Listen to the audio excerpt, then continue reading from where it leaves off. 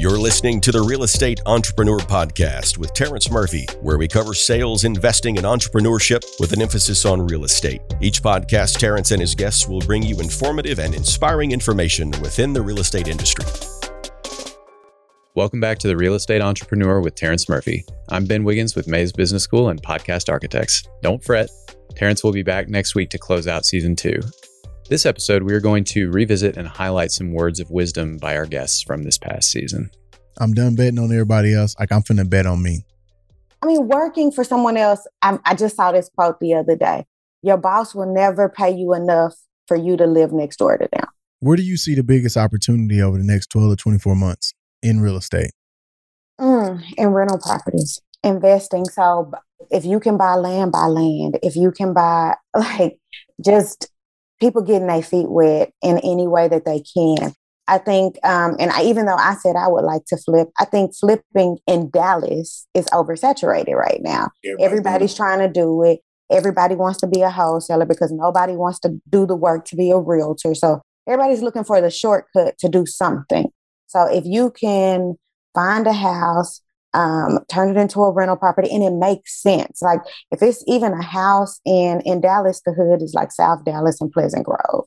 So if you can find a house in South Dallas or Pleasant Grove and put it on Section 8, and as long as you're making $500 to $600, you're making a profit because that's the goal for any rental property. I did whatever, man. Carried bags, picked up for kids, whatever I could do to bring value. Just create value. And that's a mandate that we live by at Rastigars. We don't look at, the appraised value or hoping the wind's behind us. It's about creating value and, being obsessed with our consumers, whether that's our tenants or that's our investors, and, doing what's right by them first and foremost, and, living by that cadence or that ethos of contribution. And, then I'm the father of three beautiful children, and ages 1 to 8. And as each one of them came along, my ego kind of got checked more and more, and started to build an organization that I'm really proud of at a cultural level. We're a highly diverse group that come from a lot of different backgrounds and a lot of just really smart people. And, I like sitting in rooms where I'm the dumbest guy in the room because I got a lot to learn, right? You got 2 years in my mouth. So I hate when people say that it's just business, because I don't think there's any more personal than business. I hate that. I hate that line too. I hate that line. It's just like, what do you mean? Like, we're in business. Like, we have money together, or like with your coworkers, you spend more time with your coworkers than you do with your family. So don't tell me that's just business. Like that's nonsense, man. Like, there's nothing more personal than being in the trenches with the people that you care about, that you respect, that you're doing things with, that are spending time away from their family and their loved ones. Answering emails at 2:00 in the morning. And so to me, it was very personal, very, very, very personal. I've definitely learned that budgeting is important in the industry, especially early on, making sure that, you're planning for closing one deal this year. If you only close one deal, can you eat off of that for the next year? Yep. He's very big on making sure that we are unique, we are creative, we are innovative, that we're not afraid. We actually just moved into a new office space right before COVID hit. And he specifically created a room called the Crazy Ass Idea Room. And that's where we get to just kind of come up with all of our crazy ideas. It doesn't matter how stupid it sounds to you or anyone else. Throw it up there, see what sticks. Don't be afraid to be out of the box. People want you to think outside of the box. If they wanted cookie cutter, then they would go and find somebody else cookie cutter. They want you to have innovative ideas. And some of my craziest ideas have actually worked. Some of the things that I'm like, it sounds crazy, but let's see if it works. And it works out, and it works out better than what I anticipated. Yeah. Love it. We don't have the guidance. No one looks like me. No one, and not just from a African-American standpoint, but, there's not many women who are doing what I'm doing, or there's not many people who are Asian that are doing. So just really wanting to have a firm that really, really pushes the importance of diversity and inclusion and has offices across the country. That is my big dream. I want to be a large CBRE, but for that kind of creative, innovative, diverse thinking. I love it. That's an amazing vision, because it's funny. One of the things that me and my wife talked about when we started our companies because we were both in our 20s, both came from single mom homes. And we said, same thing. We want to accept all. We want to create an environment of creativity and growth and positive thinking, and not that fake stuff, like real, like pushing the envelope, right? And we put our kind of athletic spin on it because I was a former pro athlete. So, but I love it, man. Because like you said, we need more of it. I want my kids to be able to look at any industry and see themselves being able to do that. What did you learn that helped you transition into real estate from that work experience?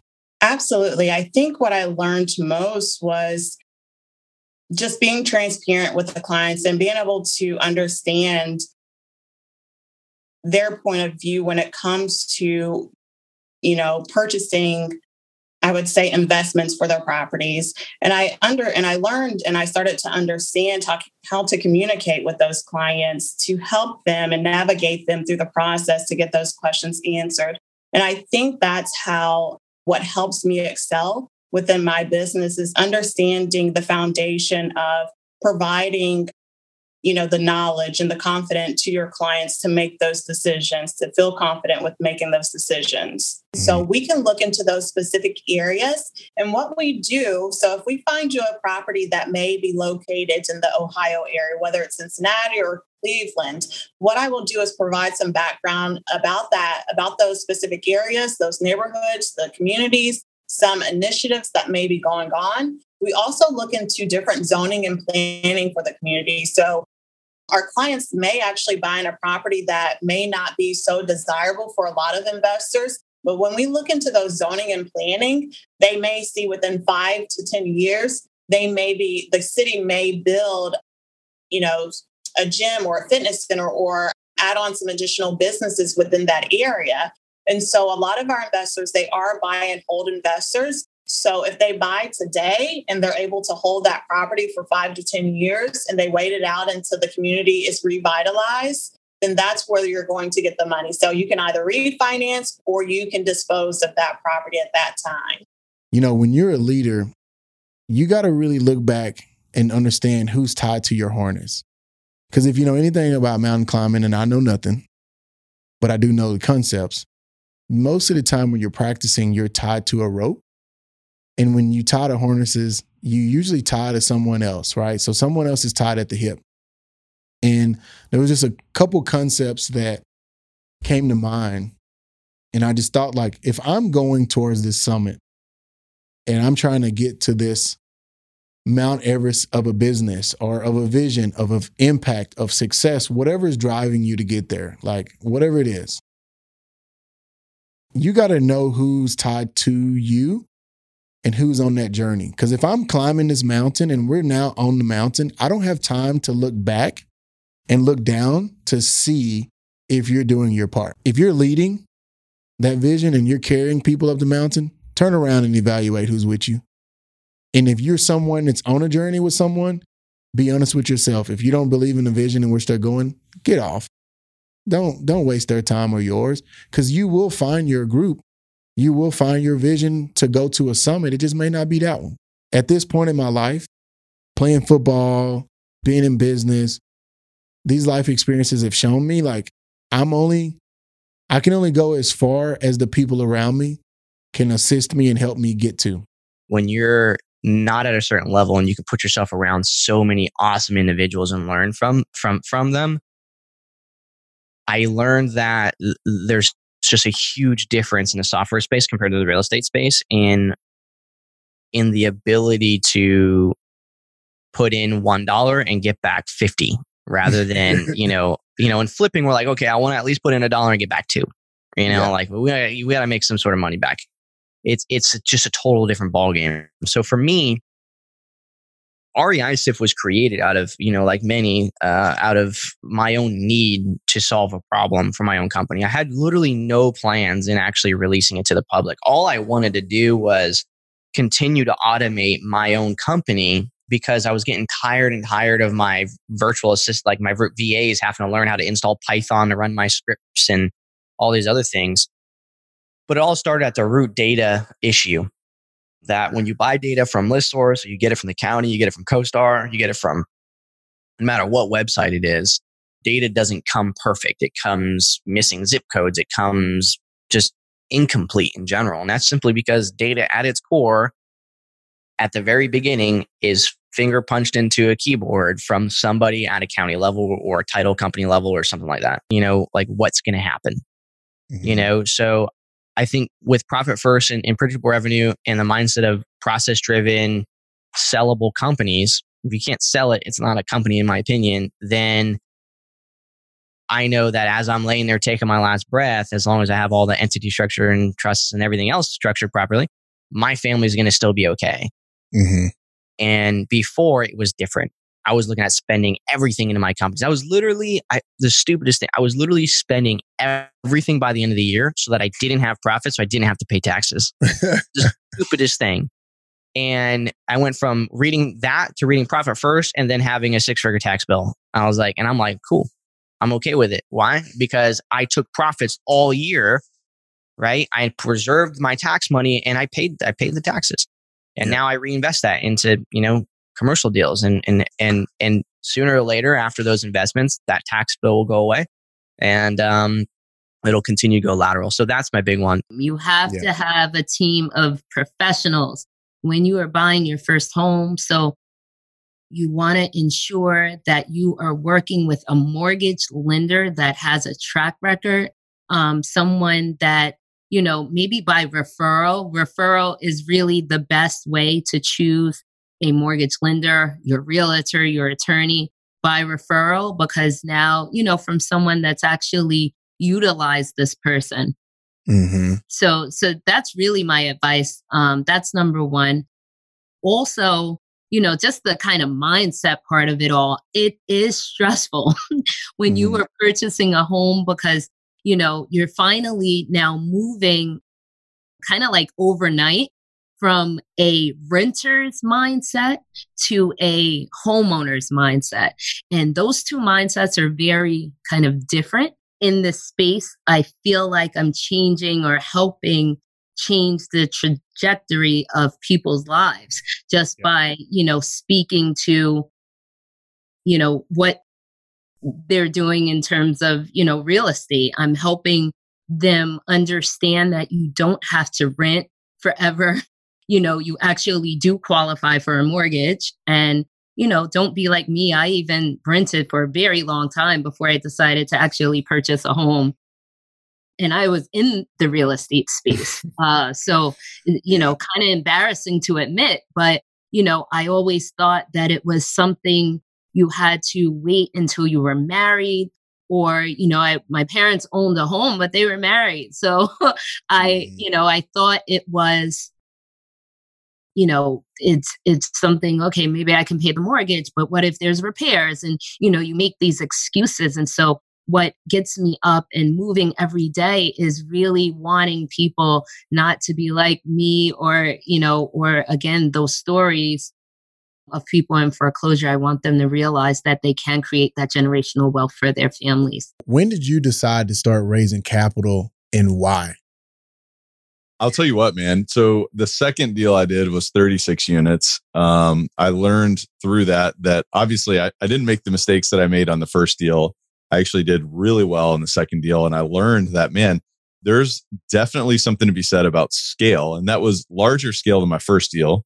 But after that, what I started to do is I started to recognize that bigger deals, not only you could put a team on the field, right? You can, because whether you have 36 units, whether you have 8, whether you have 136, 236, these properties require constant attention, right? So the first thing I did was I started to invest passively. I started to invest passively in larger deals to understand the mechanics, to understand the reality of the operation and to really get an inside look. And so, I built relationships with folks across the country. And again, we're talking about players, right? We're talking about players, people who are doing deals. So I want to talk about mindset. Where do you tie that in as a real estate entrepreneur? And why is that so important for you and the success and the things that you're doing? My mindset continues to be an extremely and almost maybe the most important component of my success. And my success is not always linear. And most of the time it's not linear, right? But it's always the belief and the understanding that I will continue to learn. And sometimes learning is even more valuable than money, right? Learning can compound in ways that I could have never appreciated or understood. And so for me, it's about understanding, that I can actually be conscious and develop my beliefs. I can be conscious and develop an empowering mindset that allows me to take action. So if you study the people that are the most successful in the industry, you find some interesting things like they understand people better. So it's not about you. I think new agents, sometimes they focus too much on themselves. How am I going to sell to this person? Instead of understanding people and personality types that people want to be sold to differently. And sometimes that's an ego check. And it takes a while to really realize that it's not about you. People don't actually care about you or your awards. Again, what's in it for me?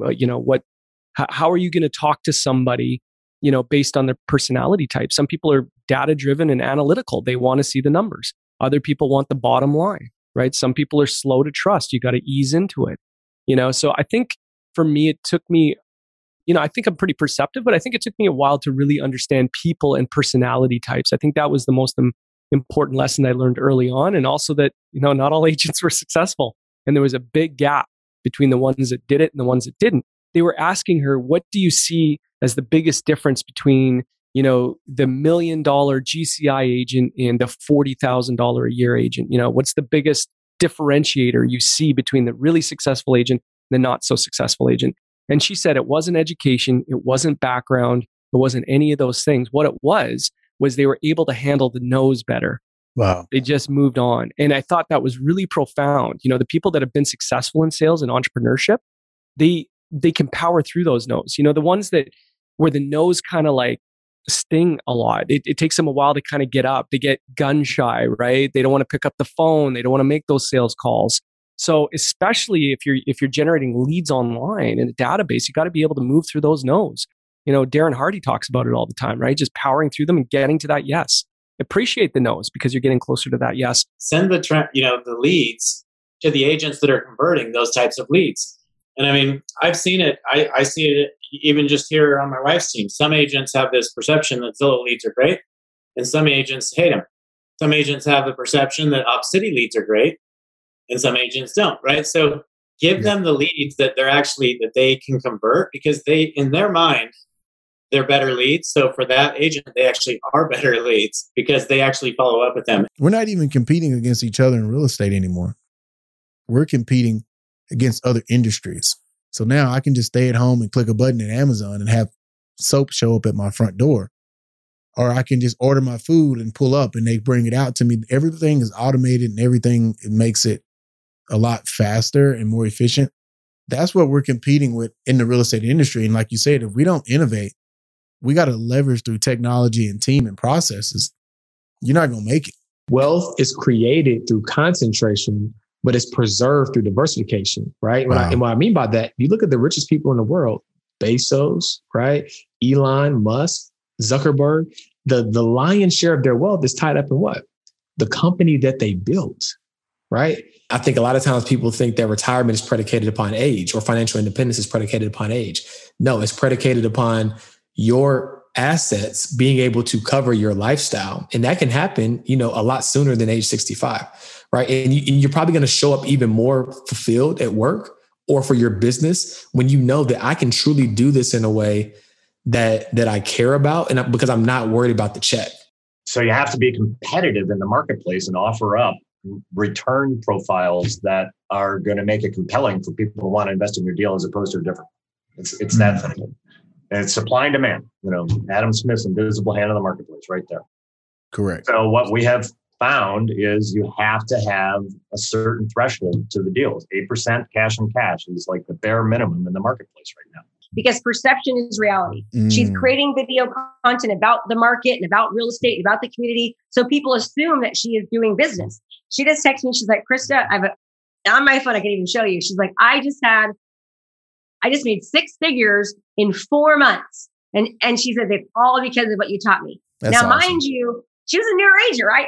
But she stuck to it. It took her about 9 months before she started seeing traction. Now she just made 6 figures in 4 months, right? And she sent me that message on Facebook. She goes, I heard you talk about me on your podcast. And she goes, I was laughing my butt off. She goes, I wanted to let you know just how good I'm doing. I just hit 6 figures. And I was like, yay. Doesn't matter if you're brand new. You can talk about real estate, talk about the community, right? Interview your broker. Hey, what are the biggest three worst things you've ever had happen in real estate? What's the three biggest mistakes sellers make? What's the three biggest mistakes buyers make? Go do a video on it. It's anybody can do that. You can be brand new, never sold a house before, but perception is reality. If people see you talking about real estate, talking about your community, going on to your certain subdivisions, like I could tell you how to dominate a subdivision, and like right now, you're not going to say, want to dominate a subdivision within 6 months? I'll tell you exactly what to do, right? Yep. Brand new agent. Yep. It doesn't matter. That's just an excuse people make. Exactly. That's why I wanted to put it out there, because I was like, brand new. And that's all I hired for as a broker owner for 9-10 years. I only hired brand new agents, and I just heard the same thing over and over. Just can't. So many people stop like right before they're about to hit gold, right? Like, you're 3 feet from gold. So just keep on going and don't let the cost of inaction, like it's either going to be hard now and then easy later, or it's going to be easy now and hard later. So choose to make it be hard now and do things that most people won't do or aren't willing to do, so that later on you don't have to do the things that everybody else has to do. She made $17,000 in it was only half the month, $17,000 on 2 properties. Per year? Oh, no, per month. $17,000 cash flow? $17,000. $17,000? Yeah. Yep. Her bills are probably no more than $4,000. I'm like checking my ears. I know. I'm like, is this working right? Yeah. So she's making $17,000 a month. Yeah, but the point I was trying to make with that is that for us, we realize it depends on the market. The Houston market is such a metro city versus Virginia Beach. It's a military city. Then it's also a beach city. So it was kind of there were people there year round. They were willing to pay a little more because there's the beach. But in Houston, although there's a lot of stuff, there's also a lot of real estate, which means there are more properties. So you have more competition. Yeah. So the prices are naturally going to be lower than in a city like Virginia Beach, where it's a little smaller. And you have to get permits and stuff to do Airbnb. And no, people don't want to go through those processes. Not everyone out there giving advice is right, because we were taking advice from everyone on YouTube. We didn't have a coach. And the thing is, I have so many people coming to me all the time saying, hey, Kira, I'm about to get evicted. They found out I'm doing Airbnb. I'm like, well, I told you to, get a corporate lease. Don't do it in your name. Would you rather, call around and get a bunch of, no's and a couple of yeses, and let them know that you're doing Airbnb? Or would you rather get an eviction that's going to be on your breaker for 7 years? But I just wish I'd known how to find the right information on the internet. But I think the internet makes it easy now to do that. Yeah. Partnering with the right person or being associated with the right person, it gives you immediate credibility. So obviously here in College Station, when people were joining TM5, and at that time I'd been number 1 agent or top 5 every year for 10 years. When you walk up to someone's door and you have the TM5 brand on, it gives you immediate credibility, whether you've done a deal or not. And I used to actually coach my agents on that, because you get these new agents and well, I haven't sold anything. But yeah, TM5 has done $1 billion in sales. Use that, So, no, I love that, man. I love that strategy. And that's a great hack for y'all out there listening. Find a mentor, associate yourself with the right team or group who has the track record, and then use that until you build your own track record. I would say the biggest thing that really changed my entire life, and something that I always go by that's consistently paid off for me, is always surround yourself with the people that have what you want.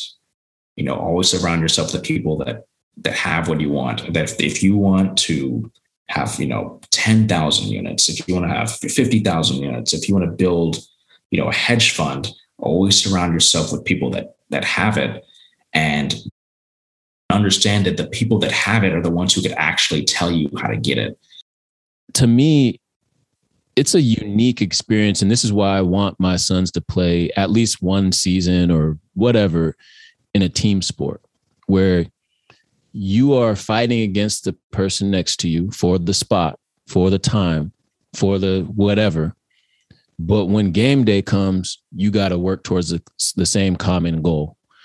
And I think that in terms of adults that I've seen in my last industry, in education and managing people and managing adults in there, and then managing adults and watching adults here in this space, there's the common thread to me is those who have played sports or team sports or been held accountable in different ways in that facet of life in sports tend to navigate, I'm trying to choose my words wisely here, tend to navigate like conflict and things within the organization, because real estate is its own little thing where we have a bunch of 1099 employees who they're their own business. Like we don't tell them what to do in a lot of ways. Whatever other people are saying or what they're thinking, it doesn't matter. Like, just keep running your race. I run my race. I texted that to Ann yesterday. She was talking about something. She said, "Oh, did you hear about something?" I was like, "Nah, we're running our race. I'm gonna run my race. Like I don't run anybody else's race. I only worry about me, man, and what we're doing in our people.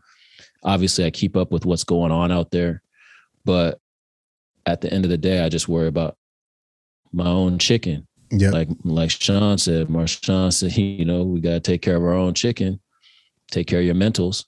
But what's interesting is the technology is what we think has changed. We act like having DocuSign and electronic notary changed the game. No, that changed the timeframes, and that changed some of the efficiencies. What hasn't changed is that real estate is a relationship business, a communication business, and it's built on your ability to ask great questions and to listen to what the other person says carefully so that you can provide options, because every buyer and seller is different. Every house is different. And that's where you really start to learn as you go. And so your niche appears a couple years later. I do think for the first couple of years, you work with a lot of different things under the eyes of your mentor or broker so that you can figure out where your passion actually lies. But when you find it, man, go all in and enjoy it. And then most importantly, refer out the stuff that you don't know and that you don't really love. You can be somebody who hears and you can be somebody who does. And I'll tell you a quote that I came out of my devotion a few weeks ago that I was reading, and I would give credit if I could remember where I saw it, but I can't. So one day I'll find it. But the author said, "A dream without action is nothing. But then again, action without a vision, without a dream is a nightmare." And It was so true, because sometimes we take action and nothing happens because we don't know what the end goal is, which is why you want the mentor, because that gives you the idea of how to create the goal so that you're not just spinning your wheels. But then you're not going to be able to achieve all those things if you're not learning the steps in the first place. So you've got to connect all those dots. And be honest, real estate's not hard, but real estate's hard work. Thank you all for listening. And don't forget to hit those like and subscribe buttons and leave us a comment to let us know what you liked or what we can improve. See you soon.